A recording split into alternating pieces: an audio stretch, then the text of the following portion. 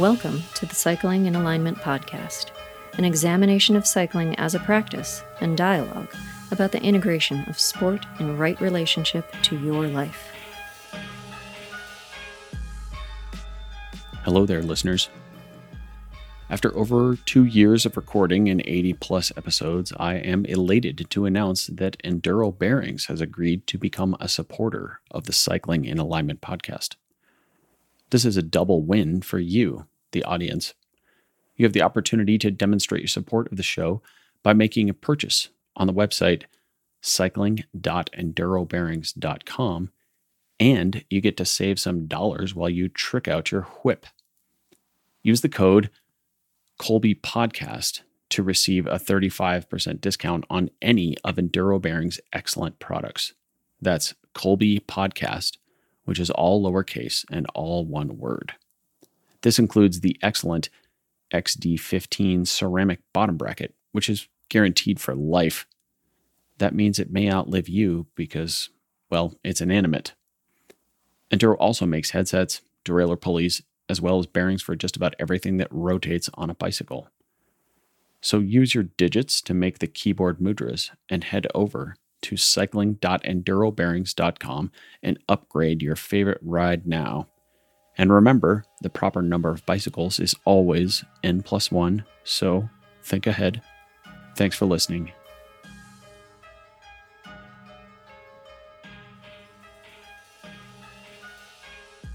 Hey there, space monkeys. Welcome to Cycling in Alignment. This is episode 83. Today's conversation is with Sebastian Weber, the Grand Wizard of Inside. If you don't know what Inside is, buckle your seatbelts and keep your pants on, because we're going to explain all about it. I won't introduce the introduction too much more. I'm going to let us get on to the conversation with Sebastian. Please enjoy. Well, Sebastian Weber, thank you so much for joining me on Cycling in Alignment today. Thanks, Colby. Thanks for having me. It's great to be on the show. Yeah. It's a privilege. So maybe we could start by, I'd like to ask you to introduce yourself and tell the audience a bit about who you are and a little bit about Inside and how Inside came to be.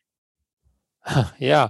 So, well, about myself. So I was born in Germany. I live in Switzerland, basically because, the work with the cyclists, with the pro cyclists, brought me to this country a little bit south of Germany. We have a lot of, especially German-speaking pro cyclists living here. So I was a coach in professional cycling teams for about 10 years, from 2006 to 2016. And because there's so many riders here, I moved down here. And then stayed here. I don't work in professional teams anymore.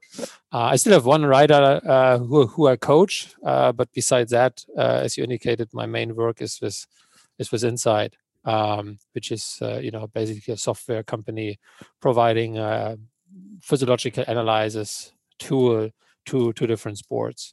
So by training, my background is sports science and human biology, but so from university, so to speak. But I started working with the then former T-Mobile team as a head coach in 2006, and then this became, as some people might still know, some time ago, became HTC High Road and Columbia and so on and so forth. So that's kind of where I started, and then in 2016. Stopped also because of family reason. My son was born 2015, and I had 180 travel days, and just didn't want to do it anymore that way. And also there was already the idea or the first pre-version of what is now known as Inside, and it was quite exciting, right? So when already in 16 we did have so the software launched in 2017, and in 2016 we already had a contract with the INSEP, which is like the French organization for Olympics and high performance sports, who wanted to use it for swimming. So many of your listeners who have heard about Inside might associate Inside with like cycling testing and power testing, but as I said, we originally launched primarily in swimming and other sports. And we still work a lot in other sports. So just yesterday, I returned from a trip from the German Skiing Federation, for example, and there's a lot we do in other sports which are non-cycling, and especially in sport which can't measure power output, so to speak. Things are a little bit different. Okay. Interesting. So swimming, skiing, I assume you're talking about Nordic cross country and skate skiing? Yes, also biathlon, Nordic combination, but we also do cross and alpine. We do speed skating, roller skating, canoeing, rowing, running. So I did a little bit in work in team sports like football and stuff, but currently we focus on the, let's say a sport where you can have a time or distance component to it. Yeah. So that's where we feel home currently. But cycling being the most data centric because we have power, of course. Running is the only other sport currently with a power meter, other than, I suppose, rowing, of course. But rowing, you would only have it indoor. Canoeing has a power meter? Canoeing has power meters. Yes. Well, that makes sense. It's just a lever. It's probably really easy to make a power meter for a canoe. I don't know. Well, maybe not. But the distance traveled is difficult to measure that. Yeah. So measuring force is one thing. Now, the difference also in those sports is, in cycling is pretty easy because in a perfect world, like for example, you are on the TT bikes and your upper body has the tension of a dead fish, right? So it's not much going on in terms of muscular work in the upper body. So what I'm trying to go here is that all your effort is captured by the power meter, which is measuring in the legs. Now, this is not the case, for example, in canoeing, where you measure, you can measure at the pedal, but then everything that's going on, trying to find a better counter force with the lower legs in the boat and stuff like that, it's not captured. Or cross-country skiing, right? There's power meters in the poles, but obviously it only captures some effort from the upper body and not the effort from the lower the feet, the legs. Yeah. So it's not quite easy, but this is where we are with this Insight, a very good place, because we can actually do testing totally independent of that. So we're kind of independent of the power meters, like in swimming or in canoeing or in speed skating. We don't need power meters. In cycling, it's a nice to have and makes things easier. But as I indicated, the origin comes from having no power data and creating a physiological profile of an athlete. Okay. Cool. So I definitely want to unpack the measurements that you take and the meaning behind those, but maybe we can take a brief sidestep. Thinking about it, like you mentioned, in a time trial, perfect world, the rider is driving the bike with the legs and the upper body has the tension of a dead fish, as you said. So, and one of the biggest reasons for that is, of course, that a quiet upper body is going to be more aerodynamic, right? If the head's moving, the chin's moving, the shoulders are moving excessively, especially when a rider's in aero bars, then the path of the bike won't be straight. It'll be kind of snaking down the road, which will scrub speed and also add distance, which is something I don't think a lot of people pay attention to. No, exactly. But if you watch someone on the track, you see immediately the penalty, right? Immediately, if somebody does an hour record and they're riding above the black line, they're doing 252 meters a lap, not 250. Exactly.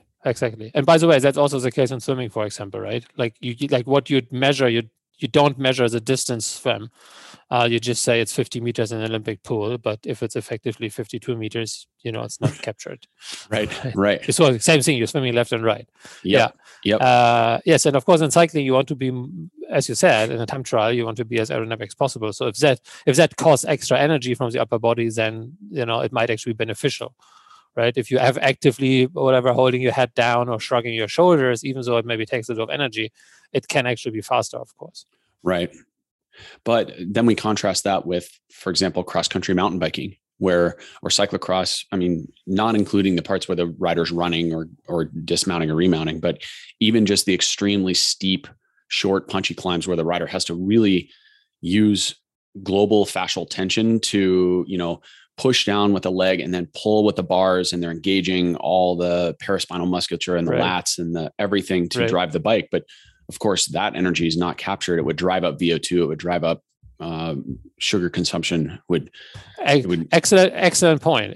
If you look at studies looking at what they call gross efficiency in cycling, but unfortunately, without going too much into rabbit hole, in most cases, is not gross efficiency, just the relationship between measured oxygen and measured power output on the pedals.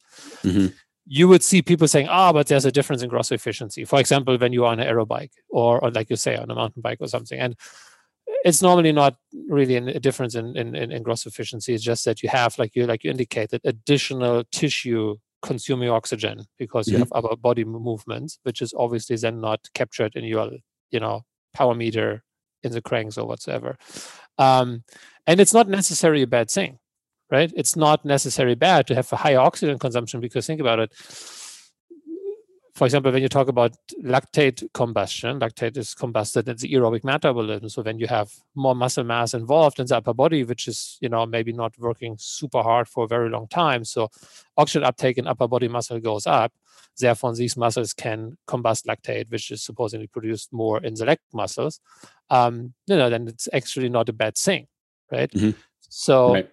As long as, so to speak, you are not limited by your cardiovascular system to get the oxygen to the upper body, which is in most people not really a limiting factor, except for some very, very high trained maybe.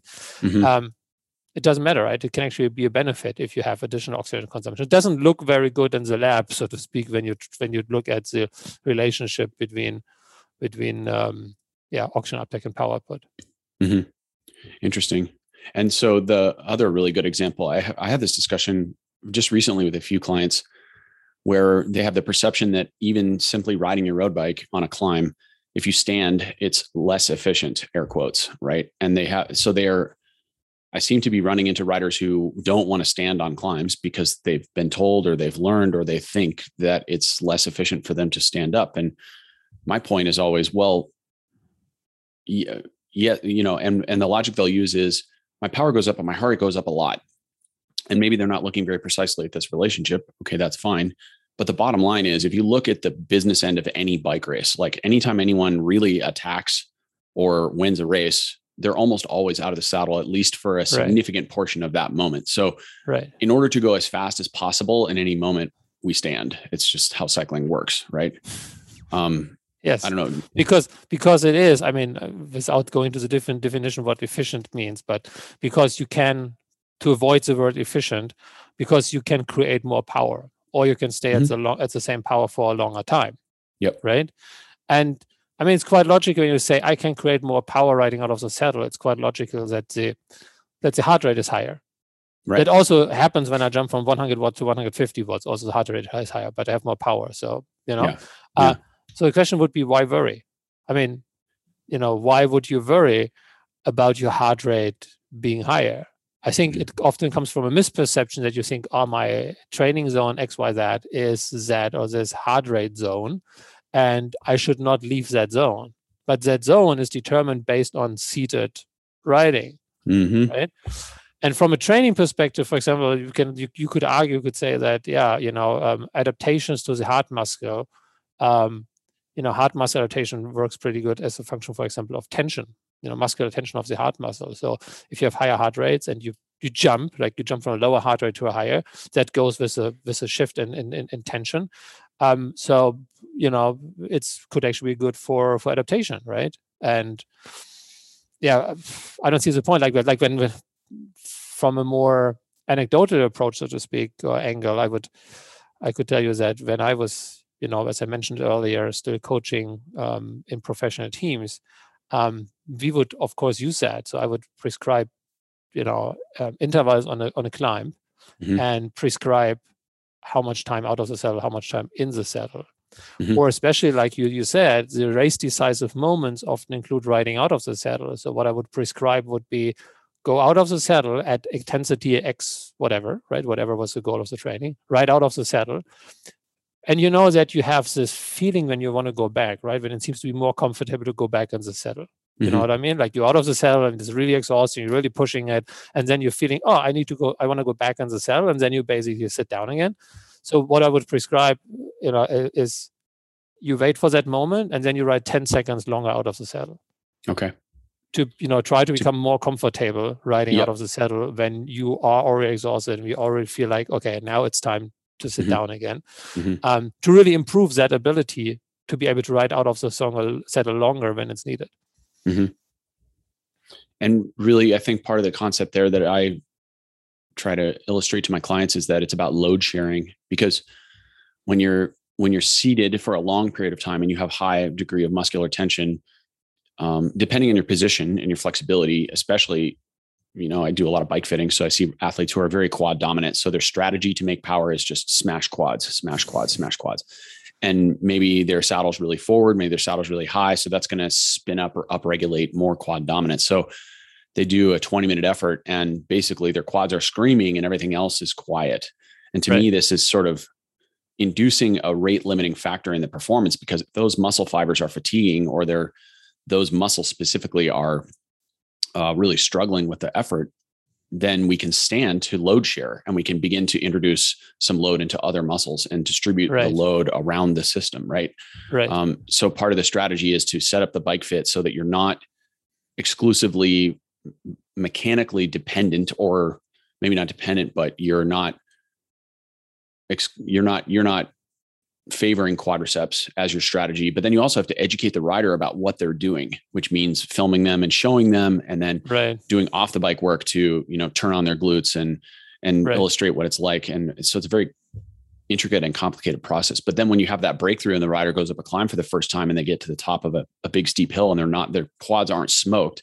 Instead, they've got this general lower limb fatigue. It's like it can be a huge breakthrough in performance, because if the quads are always the rate limiting factor, then you're never going to be that. You're never going to hit your ceiling, your potential, right? You're not going to be metabolically limited. You need to distribute the load over a bigger muscle mass, basically. Right. That's what you're trying to do. Yeah. Right? Yeah. Makes sense. Cool. Okay. So maybe now we can get a bit into VO2 max and VLA max and speak about how Inside works. What's the big deal? Tell the audience, please, if you would, why we should care about VLA max. What's the defining characteristic of this physiological parameter? Now I'm a little bit disappointed, because I thought when you said what's a big deal, I thought what is a big deal about Inside, but you meant the big deal about Inside, about VLA max. Well, sorry, I was getting to the same point. Yeah, because I was just like, it's good that you asked that, because this is what people so often think, right? They think like, Inside is about VLA max, and this is like, or maybe VO2 max and VLA max, and that's not really. It's just one metric that that we capture. So the idea behind Inside is really to have this, complete metabolic profile and really a complete understanding on how the metabolism of an athlete works, and especially what is often overlooked, how these different systems interact with each other. So you could say, for example, now how and why a higher VO2 max facilitates better fat combustion, for example. Right. So understanding the mechanics in a quantitative way to understand, okay, how much do I need to improve my VO2 max to, for example, increase my fat combustion? And VLA max, to come back to your question, is part of that, right? So, most people know their VO2 max, which is, so to speak, the maximum rate of aerobic energy production, right? So you could imagine that there's aerobic energy production in the muscle, specifically in the mitochondria happening, and there's no direct way to measure it, right? You don't have the ability to stick a sensor into the mitochondria and while you're riding your bike and measure real-time ATP turnover. But the good thing is that the aerobic ATP, the aerobic energy production, is proportional to oxygen uptake, pretty much proportional. So this is why, since decades, people have used, VO2 uptake to get a better understanding on what is the aerobic energy production rate. That's what it is. And VLA max, so to speak, is the same thing, just for the glycolytic part. So in glycolysis, the rate of energy production is pretty much proportional, not exactly, but pretty much proportional to the amount of lactate that is produced. And that, for many people, is something new, but in the scientific world, lactate production rates, have been used for decades to understand what is glycolytic energy release. Like if you look at studies trying to understand, what is the energy contribution in a 3-minute all-out effort. Looking at rate of lactate production has always been something people have been doing. So it was just not, so to speak, so popular to the public. But for example, I just mentioned that I started in 2006 as a coach with T-Mobile. In 2002, I developed a sprint test on a bike ergometer to measure VLA-max and used it in training and testing. And this testing concept and the ability to distinguish between aerobic and anaerobic power production, so to speak, was actually part of what got me the job at T-Mobile, and we did this ever since, right? So I do have VLA-max values back in the days from Tony Martin, Bradley Wiggins, Cavendish, Saga, and Greipel, whatsoever. So it's not something that just came out of nowhere, so to speak, right? So it has been around for quite a long time. But I think just in the last years, it maybe got more and more popular. Okay. My impression, at least. And so, but part of the reason that VLA-max has, not been so popular also has been accessibility, right? Because prior to Inside, the only way to really tease out this data was to go to a lab and have a full metabolic cart workup with lactate. Is that correct? Right? No, because then you would still not fetch the anaerobic energy production. So Right. yes, you could do a step test and hook you up to a metabolic cart and measure lactate, but then you get lactate concentration, not lactate production, in sub-maximum conditions. And what VLA-max really is lactate production as a proxy for energy production in a maximum sprint effort. So the original protocol, going back again to 2002, was a 15-second all-out sprint test with a very, very strict protocol, resting before and after, and especially something that's overlooked, people trying to utilize this concept, is the gearing, right? Because you can tell, like from your own experience, right? If I ask you to do a maximum sprint in whatever 39:21 or 53:11, your max power and the average power will be vastly different. Yes. So that changes everything. And that's something that unfortunately is overlooked. That was baked in, or that was included in the original protocol. But, as it goes, like, copy paste and these kind of, so to speak, quote unquote, details get forgotten. But yeah, it's true that it wasn't popular. There are many studies utilizing, as I said, lactate production rate for decades. But in terms of a practical application in sport, in the sport of cycling, I think it's fair to say that 2002, 2003 was like the starting point of that. Okay. And that's a great point you make about cadence. To me, even listening to some of your other discussions, with Trevor, Connor, and Chris Case on Fast Talk Labs, you did one episode on intervals, and you brought up the point. At one point, they were talking about the terminology or the colloquialism of VO2 work and 5-minute intervals. And you were pointing out that, unless we specify the recovery interval between the efforts, we don't really know what impact it's going to have on the athlete. Yes. And the same can be said for cadence. And it amazes me how many coaches, if you're a coach and you're doing this, shame on you. I'm going to yell at you right now. Like, it's like going to the gym and just telling someone to do 20 squats. This is the same, for me, this is the same analogous situation. I can tell someone to do 20 squats or 8 squats and put the bar on and tell them to fail at number 8 or almost fail at number 8. But that doesn't tell me anything about how the athlete's strategy is in making those reps. Some athletes will put a lot of weight on and they'll move it very, very quickly. They might be 1 second per rep. So total time under tension is 8 or 10 seconds for the set. Yes. Most cyclists would move much more slowly than that. And this is a completely different exercise. You're working potentially different energy systems. You're having different impact on the organism. Then does the athlete sit there and surf Instagram for 3 minutes in between the sets? Or do they immediately move to another exercise? A totally different physiological effect. This is the same with intervals. This is the same with cadence, right? So, and this goes to your point about the protocol with Inside testing, which we can unpack a bit if you'd like, and how you're very specific in educating the coaches and the athletes on the protocol and how they need to stay seated during the intervals, because when they stand, just as we spoke about, it introduces a variable that the software will then not account for. And then that introduces, please correct me if my language is incorrect, or inaccurate. It introduces variability into the system, into the test, that will just give you inaccurate results, which is obviously not the point.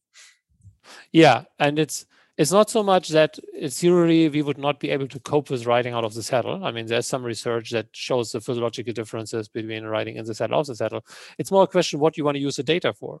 So most people do physiological testing to use the data to make informed decision about the training. So I always say, like, if more than 50% of your training time is out of the saddle, then please feel free to test out of the saddle.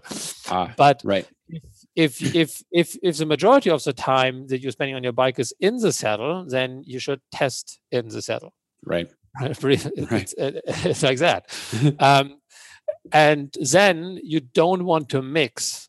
That's right. You don't want to mix the effort. So what you should not do is say, I do an effort of whatever, 5 minutes, 10 minutes, 20 minutes, 3 minutes, whatsoever, which is, let's say, 100% or 95% seated, and then mix that with a power output, 20 seconds all out, which is maybe 18 seconds out of the saddle. Mm-hmm. And this is unfortunately something that is often baked in, for example, in power duration curves, right? Because there's no filter for that, right? So a drop, let's say, from your max power over 5 seconds, let's say, to your max power of 30 seconds, is partly not because the time is longer and your power output drops. It's partly because you're riding in the saddle versus out of the saddle. Right. And in a power duration curve, you would not necessarily see that. But in Insight, we do have this, kind of self-auditing system which compares the different effort and kind of flags and visualizes, when the efforts don't fit and don't make sense. Mm-hmm. And to whatever that reason is, right? You're not following the protocol very strict, or, your power meter drifts at the high power outputs, or, I don't know what. One was done indoors, one effort was done outdoors. There's a distinguished difference, right, in power between indoors and outdoors. One was on a climb, one was on a flat. So all these things that affect your power output, you want to test as clean as possible, right? Mm-hmm. You want to get as much accurate data as possible. Like, you need to compare to lab testing, right? You would not go in a lab test and say, I do, like you indicated, a step test, or maybe a step test and a VO2 max test, or a Wingate test, and say, one part of the test I do out of the saddle, one part of the test I do in the saddle, one part of the test I do an ergometer A, another part I do an ergometer B. Right. That's not how it works. We would not do that, right? Mm-hmm. And nobody in the lab would allow you to do that, right? For a good reason. And this is what we try to do. We try to, have as clean as possible testing protocol so that the data is as accurate as possible. It's many things going through my head. I mean, it reminds me of, I grew up racing in Colorado, and one of the confounding variables for a power test here, if I'm going to do a 20 or 30 or 40 minute test, a longer test, is that I can gain easily, 1,000 or 1,500 meters potentially. So then your altitude's changing during the test. Yes. So how do you factor in that during the effort? Yeah. That's challenging. But yes, I grew up here racing with Jonathan Vaughters, and he, very early in his career, he had a hill near his home in Denver, and he called it his test hill. And it was like every Friday before the Saturday morning Mount Evans hill climb or whatever he was doing, he would go on that hill, and he kind of had this very imprecise, before power meters, before we got our first power meters from, thanks to Audrey Van Diemen's recommendation. I don't know how JB found him, and we ended up buying the first SRMs known to man pretty much, but this was back in 1994. Before that point, he would go on his test hill and he would ride up this climb. It wasn't anything big. It was just a rolling hill outside of Denver, but it was a very subjective test. But he knew that if he could go up the hill in his big chain ring and have it feel easy, that then the legs were good for the next day. Right. Okay. But if it was a struggle to go up this hill, then it was like, ooh, I need to go home and eat more pasta or something. I don't know. He had some routine that he would adhere to. Yeah. Wear his lucky socks the next day or something like that. But it brings the point that if you are going to use your power meter on your road bike and ostensibly use that to mark your progress and use it for long-term insight into how you are actually progressing, then you can be smart about it. You can use the same climb, your same local hill, right? And you can perform the test in the same way. And then at least we're starting to minimize some of the variables that are going to introduce the types of unpredictability we get in a power curve. I think everyone is subject to sort of, as an older athlete, I'm subject to revisionist optimization of my data, otherwise known as the older I am, the faster I was. But even within a season, people will go and they'll smash one effort and it'll be out of the park. And then they cling to that, desperate number of whatever it was, 372 watts for 20 minutes, et cetera, not recognizing that, okay, maybe they forgot to check the zero offset on their power meter that day and it was a little chilly or whatever. And then, okay, I stood up and sat down and stood up and sat down. And then whatever, I had the perfect rabbit in the last kilometer. And so that number is an outlier. And then now I'm comparing that to, oh, by the way, I have an SRM on my road bike and a Stages on my gravel bike and a who knows what on my mountain bike. So these, I guess what we're highlighting is all these things introduce this sort of unpredictability or maybe inaccuracy in your mean maximal power curve that we just have to be realistic about these numbers. And what's the danger of that is if you are clinging to that number that is an outlier and maybe is not accurate, well, outlier by definition means it should be questioned, because if you can never repeat it, then right. Yeah. I mean, come on. It's unlikely. Yeah. It's unlikely. So we just have to use the KISS principle, right? It's like, or maybe Occam's razor would be a better analogy. It's like, okay, this was 20 watts better than I've ever done. Like, is this really a realistic number? If go prove me wrong, like go repeat it. As a coach, I offer people that opportunity all the time. Right. Go do it again. But this time I want you to calibrate your power meter after warm up, or zero offset. That terminology drives me nuts. Thanks, Garmin, for butchering that one. But anyway, sorry, that was sort of a broad. No. I mean, look, you're totally right, and I think some people do this hygiene to differentiate in their power numbers, which power meter, which bike, or something they used, and then you can fetch this differences in power meters, but you still can't fetch the differences between riding uphill, riding on the flat, these kind of things, right? So there's no filter for that.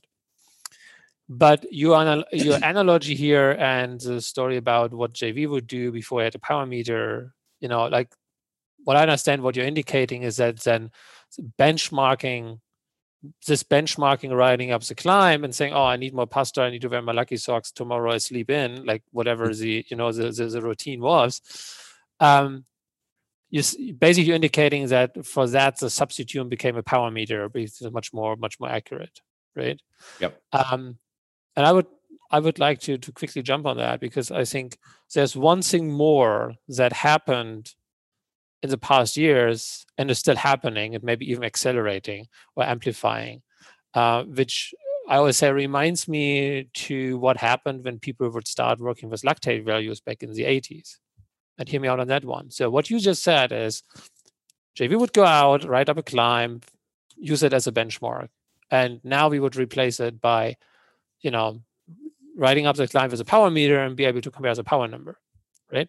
Mm-hmm. Now, that's all cool, because we are talking about benchmarking and understanding, am I maybe a little bit tired and should I back off or whatsoever?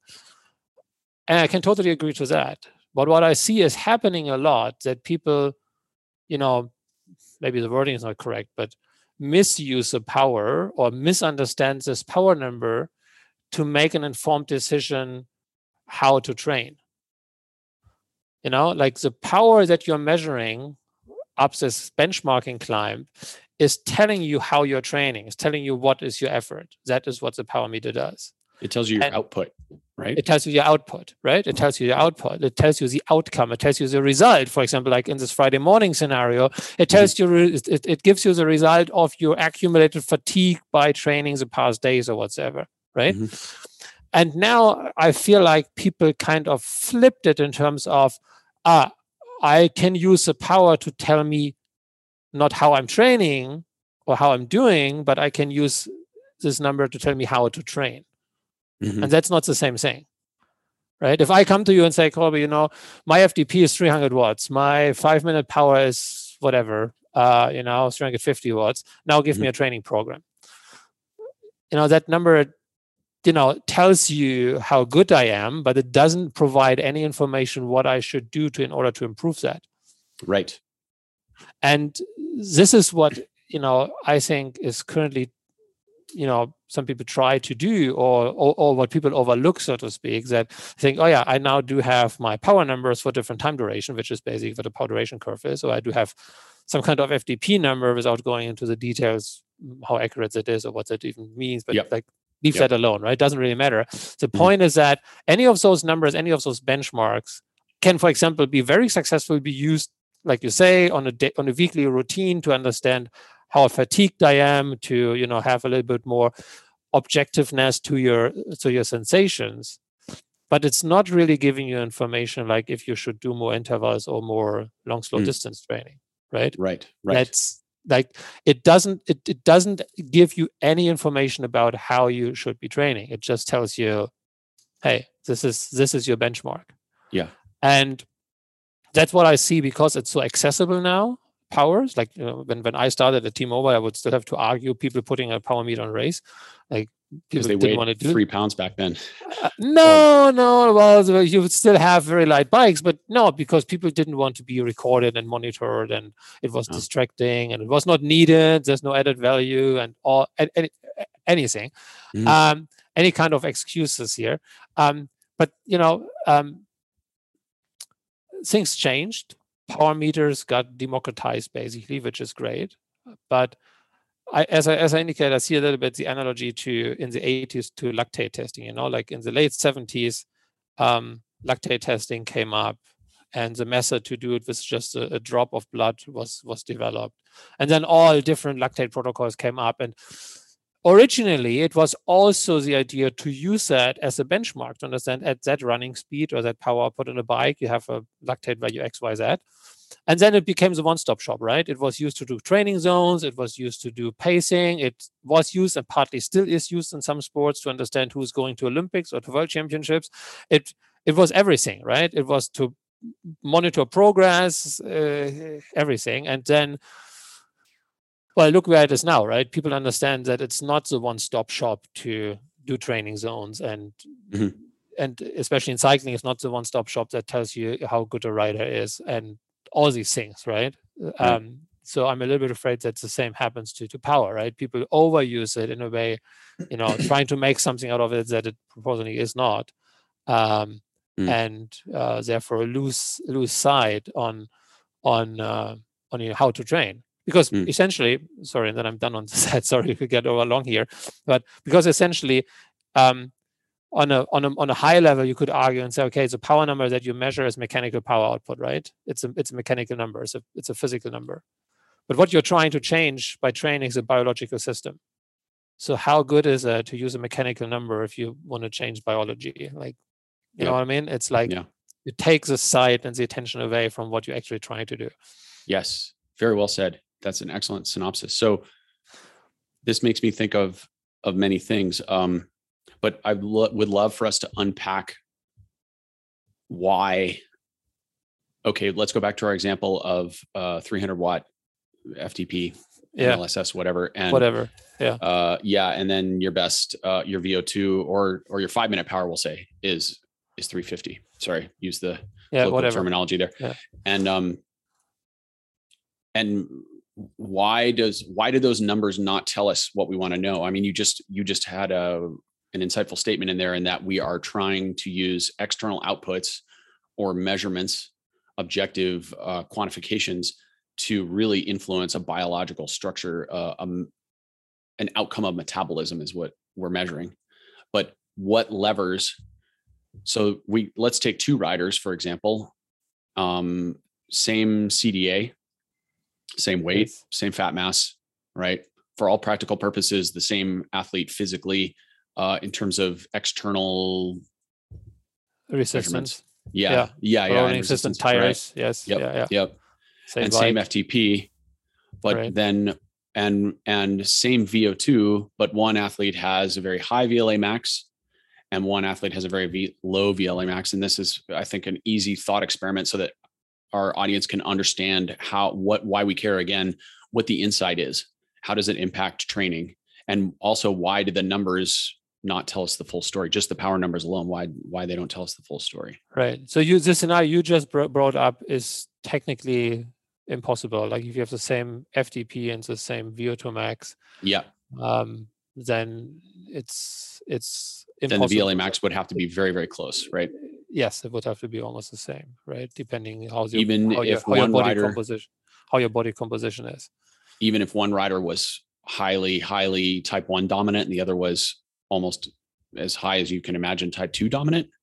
Well, because then VO2 wouldn't be the same, right? Well, going back to what we said, VLA max is a proxy for glycolytic energy production. Glycolytic energy production happens primarily in fast twitch fibers. Right. So it's again, not to say unlikely, but impossible to have vastly different fiber makeup and identical lactate production. The only right, but our example is one has a really high VLA max, and one has very low. Right. Okay. Right? Yes. Okay. Okay. Cool. Okay.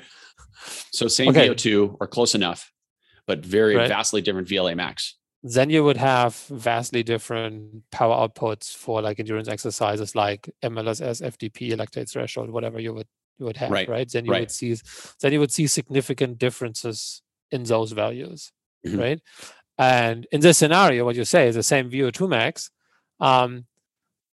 It's a good point, because in this scenario, you could take whatever metric you want. You could take whatever FDP or 20-minute power or MLSS or lactate threshold. In this scenario, because what you're saying is they have the same aerobic capacity or same aerobic power, to be more precise. They have the same VO2 max, but in sub-maximum conditions, like 20 minutes, MLSS, lactate threshold, whatsoever, they have different numbers, because one is producing more lactate than the other, because the one has a stronger glycolytic system, right?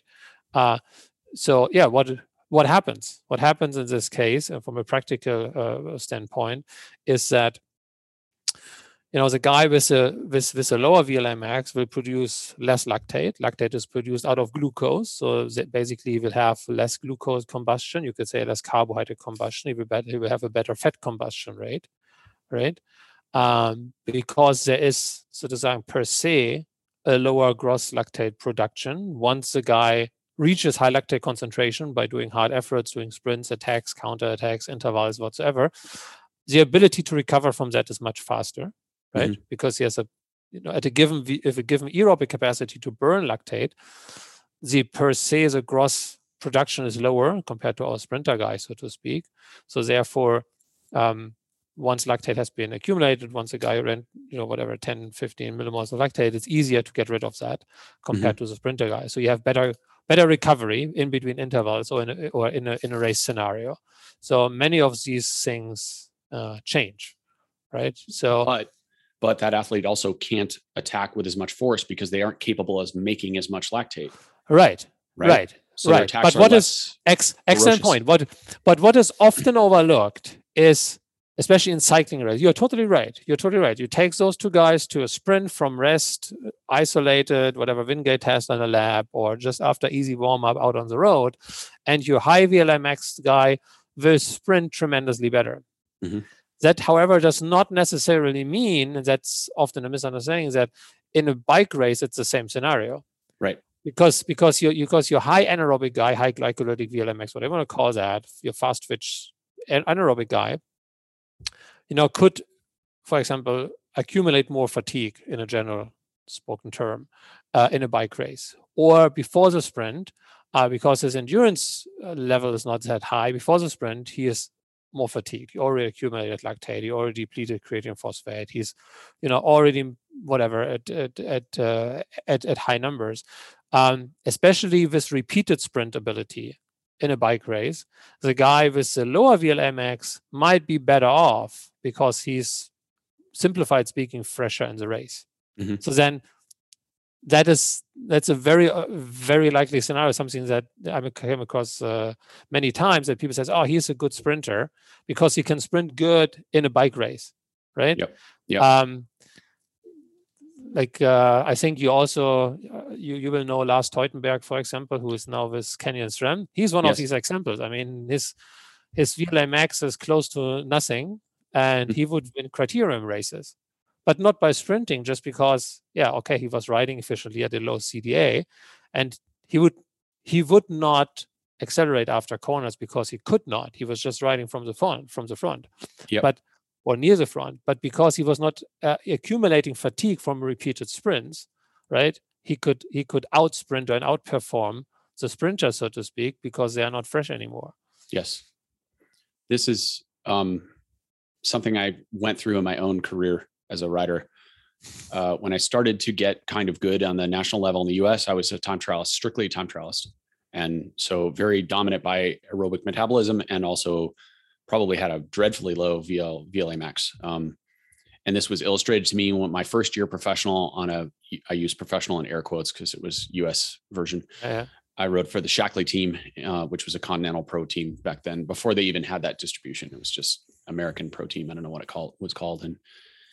And I remember specifically going to a criterium at a stage race we had on the East Coast in Fitchburg, which was a pretty big deal at the time. And they had a criterium that was shaped kind of like an almond with the top cut off. So the bottom corner was like far more acute than 90 degrees. Right.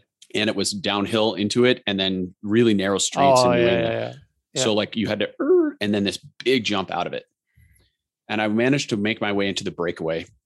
And this is back in the day when literally I rode on probably 19 or 21 millimeter tires pumped to 125 PSI, like no joke.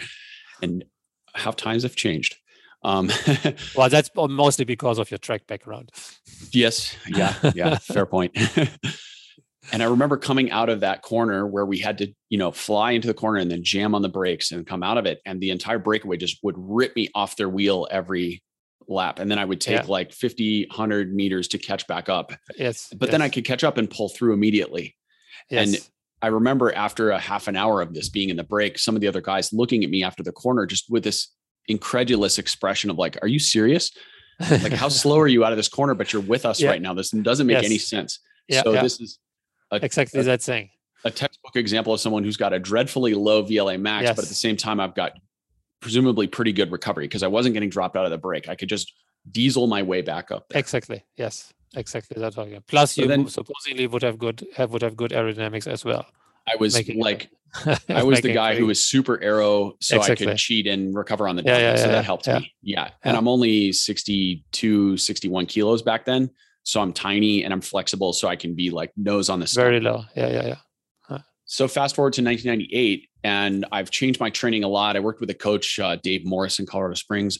And he really? You worked with Dave? Sorry. I did. I didn't know that. Yeah. I don't know if you know where he is now or what he's up to, but no, I've spoken to him maybe 10 years ago last time. Yeah. Okay. Yeah.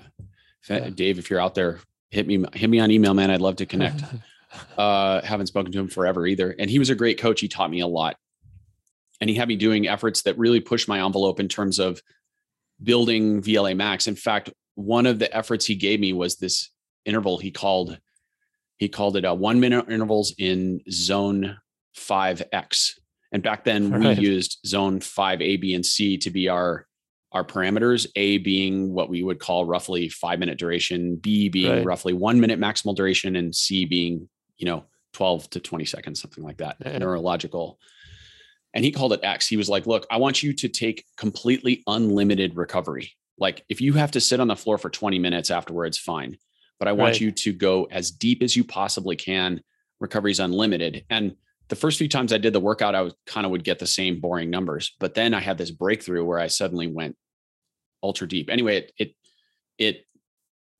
kind of taught me how much harder I could go in that duration. So I had these breakthroughs and I trained VLA max oriented efforts for the first time in my career. So then I'm on the US circuit racing then for Colorado Cyclist, and I'm racing NRC crits, and I've got all this explosive power. And I probably am a rider who's like you described with Sven. Like I'm not winning the sprints, but I'm making the breaks and I'm driving the breaks. And I'm able to do these surgy efforts and I'm exploding out of corners. I've got a lot of good acceleratory ability. I've got a good ability to endure accelerations, multiple accelerations, but I'm still getting beaten to the line. So I'm getting second and third and fifth in these NRC level races. And I'm going, okay, how do I win bike races? Because now I'm making the breaks in the criteriums in these explosive events, but I'm not fast enough I'm still getting beat by the sprinters. Julian Dean was the man of the era. Right. He won like every race in the US in 98. And then I realized, points racing. Because points racing in criteriums, there's only one sprint that we care about. It's the finish sprint. So you race for an hour and a half or whatever. But in points racing, you get a dozen sprints. Right. And in the first sprint, sure enough, I would get beat. In the second sprint, I would get beat. But by sprint number 3, I found I could go, if my first sprint was 100% effort, I could go to 99 in every subsequent sprint and be okay. But most other riders, the high VLA max riders, would kill me in the first 2 sprints, but then they were fatigued. Don't come back. Yes. And so, sorry for the long-winded explanation, but I think this illustrates what you're talking about, which is an athlete who has a strong aerobic metabolism. This is, I think, the magic of cycling when it works, is the glycolytic metabolism. Again, please correct me if my language is inaccurate or incorrect. The glycolytic metabolism produces a necessary byproduct of that metabolism is lactate. And aerobic metabolism, when it's well trained, consumes lactate. So when you have a points race and someone's trained aerobically well, as just as a textbook example, or any road race with repeated attacks or criterium, what's happening is the rider's generating lactate every time they jump out of a corner, and they're using a large percentage of the energy is produced by glycolytic metabolism or glycolysis. And so they produce this wave of lactate, and there's a time delay to that. And then it gets into the bloodstream, and then it's consumed aerobically during the less intense moments of the race, when you're still pedaling, not when you're coasting, right? You always make that point when people do intervals. Yes. If you sit on the curb or stop or coast, then your aerobic metabolism is not working and you're not consuming it. But I think it's almost this perfect balance when it works well, because if you have an aerobic base that's well trained, you can make these giant waves of lactate, and then the aerobic system will consume them. And then you're able to perform repeated accelerations like Tabatas or jumps out of criteriums, and it all balances out. But if the rider has a poorly trained aerobic base or an insufficient aerobic base of conditioning, and they're also are blessed with a very high VLA max, then the problem becomes simply that they can go out and throttle themselves into oblivion and make this massive wave of lactate that hits the body, so to speak, but they don't have the tools to consume that lactate because their aerobic system there's not a balance there.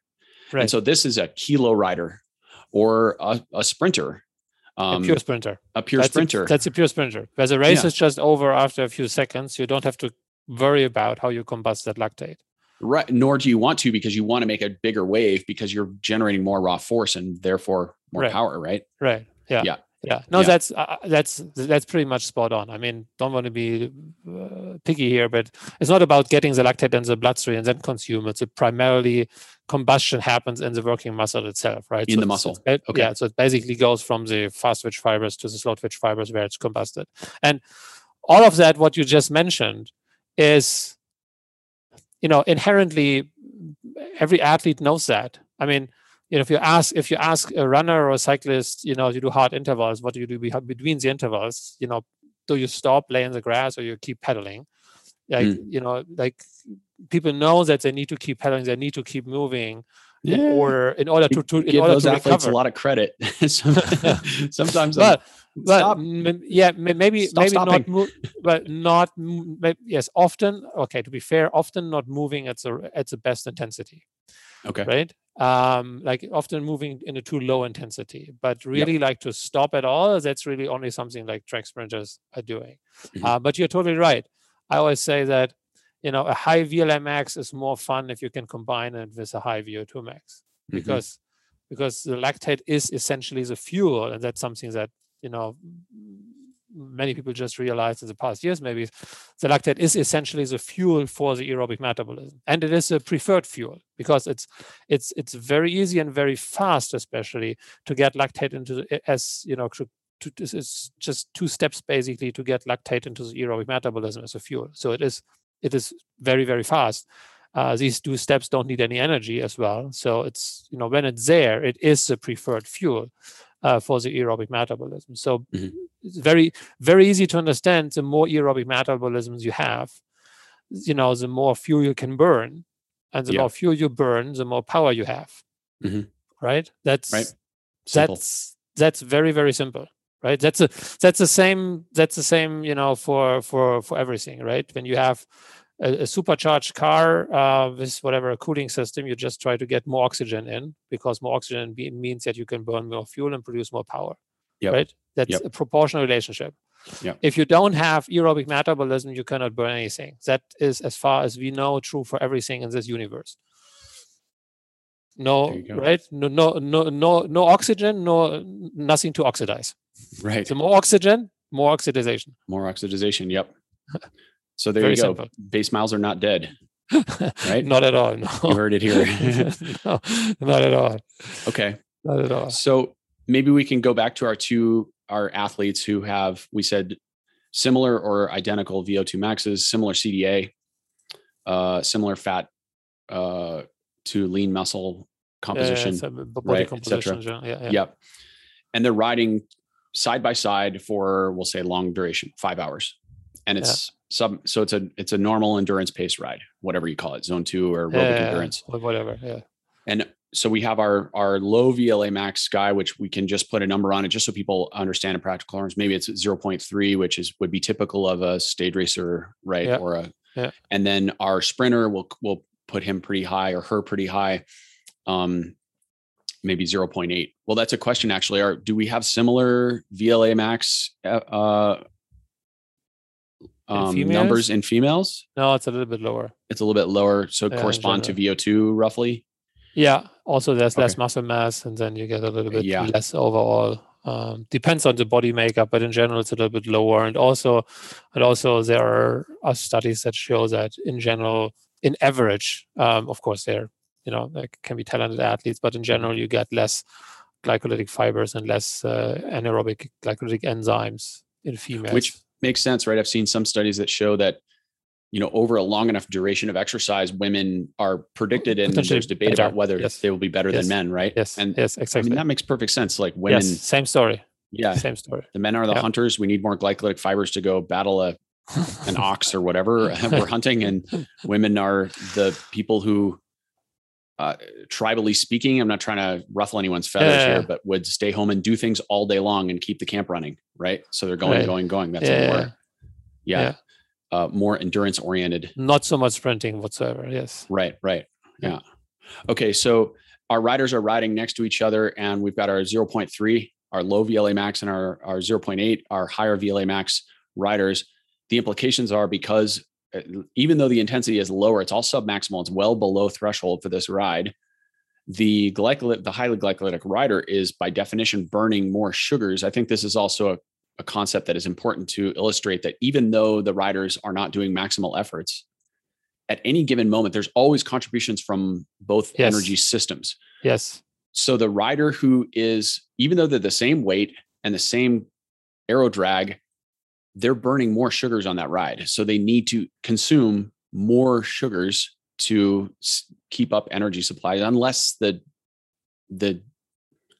prescription of the training is to intentionally deplete them of glycogen or have them run in a more glycogen depleted state. Then still, the high VLMX guy burns significantly more carbohydrates. More carbohydrates, right? Right, significantly more. Because in your scenario they're going the same speed, so they're going the same power. Mm-hmm. But so because you said they have the same, so you're not, you need to follow me a little bit with the mass here. But because you're saying they have the same VO2 max, if they ride the same power, they have very similar percentage utilization. So they ride in not exactly the same, but at a similar percentage of the VO2 max, right? Yep. Right. Because you say same CDA, same rolling systems, they ride next to each other. Yep. You're saying they have the same power output. So because the VO2 max is the same, the percentage they're utilizing of the VO2 max is not exactly the same for both, but very, very similar. But one guy, the low VLA max, has a higher threshold. He has a higher, intensity at fat max. Mm-hmm. And so this guy is maybe riding at, and this is why it's a perfect sample. So let's put a number behind it. Let's say they ride both at 50% of the VO2 max. Okay, they're utilizing 50% of the maximum aerobic power capacity, if you're more happy with that. The low VLMX guy is then riding maybe at 70% of threshold. And the other guy is riding, let's say at 90% of threshold, just to say something, right? So, and this is, taking back to Insight, by the way, something you can find in our training zone builder, where you can see now what would this mean is that you could say, simplifying, saying the aerobic load in both athletes is the same, right? Because they're both, oversimplifying things a little bit, utilizing 50% of the VO2 max while they're riding. Mm-hmm. But percentage-wise to the anaerobic threshold, one is at 70%, one is at 90%. And now in this example, that's fine, because if you say, this is an aerobic training, they're both riding at, 50% of the VO2 max, and I just need to feed more carbohydrates into the high VLMX guy. But the reality, I would argue, for most people out there is that you don't prescribe an aerobic training as a percentage of VO2 max. You're prescribing a training in most cases as a percentage of whatever kind of threshold value. Right. So now what would happen is, because the high VLMX guy has a lower threshold, right? And you're prescribing, let's say, at 70% of threshold, typical number for aerobic-based training. Yep. Now, first, they cannot ride together because, the high VLMX has a lower threshold, so he's riding a lower power, and because they have the same resistance, he's riding slower. Yep. Okay. He's riding slower, and then you say, oh, that's cool, because now I've individualized my training. I found out the one that needs to ride slower. But the problem is, they're both riding at 70% of VO2 max, and for the 70% of threshold or FTP or whatever you choose, and your low VLMX guy is utilizing, in this case, maybe 60% of his VO2 max. So the strain on his aerobic system, again, thinking about biological system, his strain on the aerobic system, training stimulus on the aerobic system is 60% of his maximum. And the high VLMX, the glycolytic anaerobic guy, is maybe only at 35 or 40%. So now what happens, what you can argue is, if you stick to any idea on how we prescribe training intensity and training load, going back to your gym example, whatever, doing X% of one repetition maximum, right? Now what happens is, the aerobic guy has a much greater aerobic stimulus, and the anaerobic guy has a much lower aerobic stimulus. Right.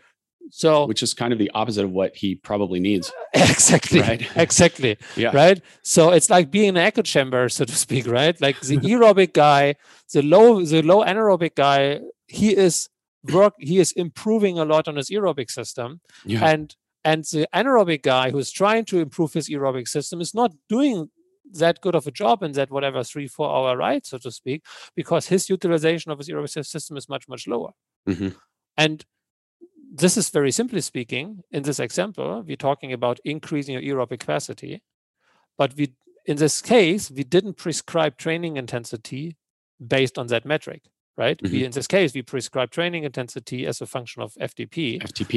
Instead of VO2 max. And this is what I always say, is like, you go to the gym and you want to prescribe, number of repetition and weight for squatting. You would use the 1 repetition maximum of squatting and not of Russian deadlift. Right. But this is essentially what you're doing. Press. Bench press. If you are trying to increase your VO2 max, then why the heck don't prescribe training as a function of VO2 max? And ironically, if you look at any scientific paper about aerobic training, I would say 90% is prescribing it as it's a standard. Like, you can almost not get it published if you're not prescribing training intensity as a function of VO2 max. So all the knowledge out there about how training works is related to, training intensity related to VO2 max. Yeah. Especially in cycling, not so much in other sports, right? Again, just yesterday I came back from German Skiing Federation. They prescribe training, training zones, for example, as part of that, as percentage of VO2 max. That's not a thing in cycling, right? People in cycling prescribe often as a percentage of FTP, and how much trigger or stimulus is on the aerobic system, which is very likely what you're actually trying to change or trying to improve, differs between those athletes. It's greatly. It's a huge shortcoming, actually. Interesting. So, okay. And so we can unpack a little bit about the why. I think maybe I have an analogy that you'll agree is hopefully useful for people. The other analogous situation is that right now everyone is so focused on watts per kilogram. And why is this? Well, I think there's several reasons. One is Zwift displays watts per kilo on the screen all the time, right? Yeah. And so many people are Zwifting, especially with the pandemic. So many people retreated to their man or woman caves and Zwifted themselves to death, which has a whole pile of implications and ramifications that complicate things. But the other is that watts per kilo is really easy. Anyone with a scale and a power meter can know what their watts per kilo is. Yes. But what determines more frequently the outcome of bike races? It's watts per kilo and watts per gram of drag. These two together are what make the result when we're looking through the performance of an athlete from a very physics-based perspective. It's like, how much power are you making, and what is the resistance in a vacuum on a hill? It's watts per kilo. But in every other situation, CDA plays a role in outcome, even when you're in the peloton, et cetera, et cetera. And on most climbs, of course, it plays some role. It's just a question of how much of a role it plays. But no one thinks about this, or not no one, but commonly we don't think about this because most people have no idea what their CDA is. Like, yeah, there are riders who do know their CDA. They've been to the wind tunnel, or maybe they have one of the devices you put on your handlebars that shows you live CDA, which I've played with, and they're a huge pain in the ass, I got to say. But cool invention nonetheless. Or maybe they've gone to a velodrome and done testing with a WASP device. And, there's different ways you can figure out your CDA. Of course, you can use a chung test if you're really kind of nerding out on the numbers. There are ways to figure it out, but most people don't do that. Most people just are like, oh, that's messy. I don't know what CDA is. What if I wear the wrong jersey, or what if I'm in the drops or the hoods or whatever? That changes everything, because there's a lot of variability in it. But the reality is CDA plays a huge role in the outcome of the speed of a cyclist. I mean, massive, right? As does watts per kilo. But the easy metric to focus on is watts per kilo. And the easy metric to focus on is, I would argue, is even VO2 max, because VO2 max is easy to calculate. Now, using Inside, both VO2 max and VLA max are easy. If it's easy, I would argue if it's easy to calculate an accurate VO2 max. Fair point. But I guess what I'm trying to say is, I think CDA is more analogous to VLA max. It's a bit more unknown and misunderstood. Do you think that's a fair comparison? Yes, equation? I would say. Yeah, I would say kind of. I was more thinking that in general a little bit, CDA is, I would even say it's also like VO2 max. But I'm a little bit biased here from the scientific world, because 3 weeks ago or 2 weeks, I can't remember, I was at the Science and Cycling conference. This is always this conference before the Tour de France, and as the name tells you, indicates it's about cycling only.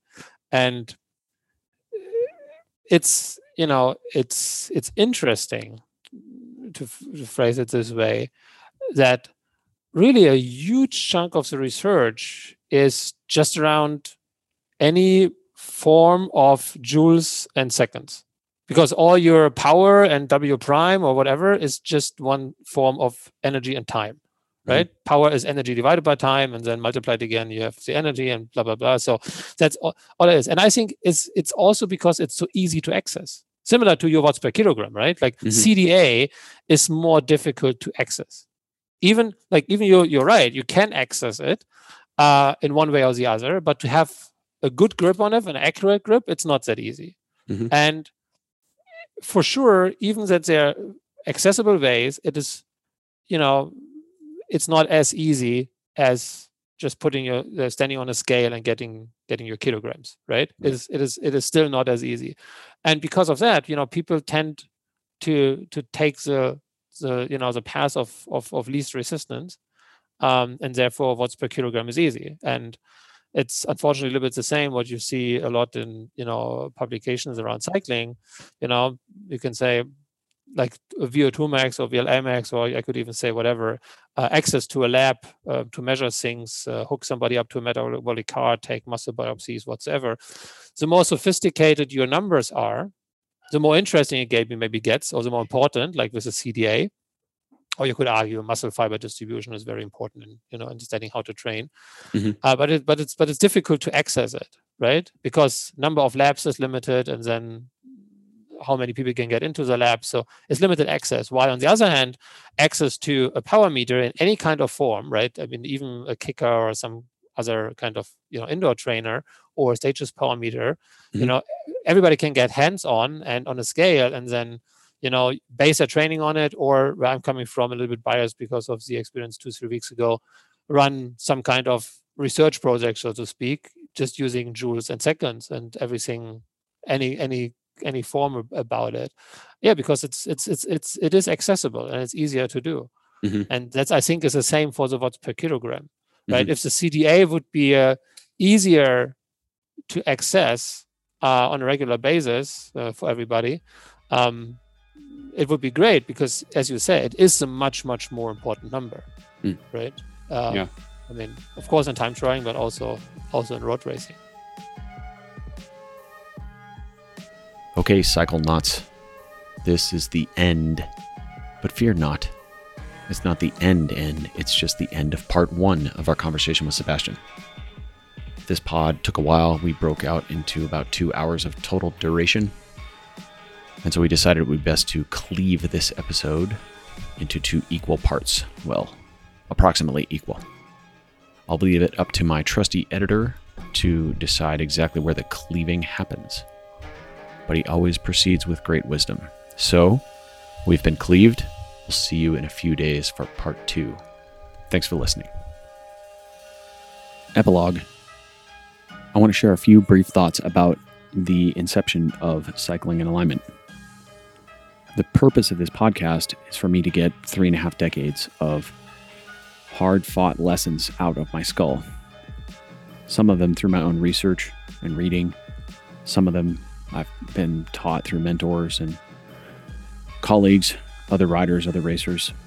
A lot of it, a massive amount of it, was simply trial and error through my own stubborn methods. And that has amassed a certain amount of experience and knowledge, understanding. And while I think I'm reasonably smart and I know quite a bit of stuff, I want to make it clear that the opinions that I share on this podcast are belief systems built on what I've experienced to this point. And that some of those opinions are pretty strong, but they are also loosely held.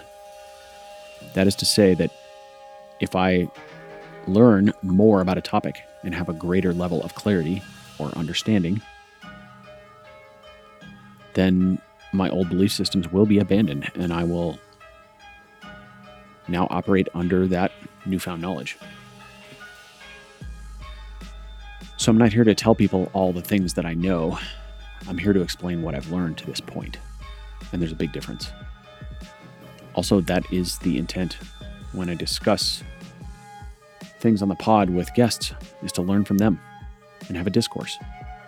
Because if we can't have a discourse as adults, then we've lost one of the basic tenets of modern society. Even if we disagree, we ought to be able to, in most cases, shake hands and walk away. Because after all, this is sport we're talking about, and while sport is training for life, it's nothing to get too upset over. The purpose of the podcast is to help me help other people, and specifically to help them actualize their highest potential by illuminating a path that enables alignment with their truth, their intent, and their coherence. That's really the end goal. So I'm grateful for your listening. My intent is also not, to be clear, to gain an audience or become popular or gain social status in any way. I don't care about that stuff. That said, if you feel an episode that you have heard will help someone you know, please share it with them. That helps us reach the end goal, which is to help more people. Thank you for listening. I'm grateful for your time and attention. Blessings.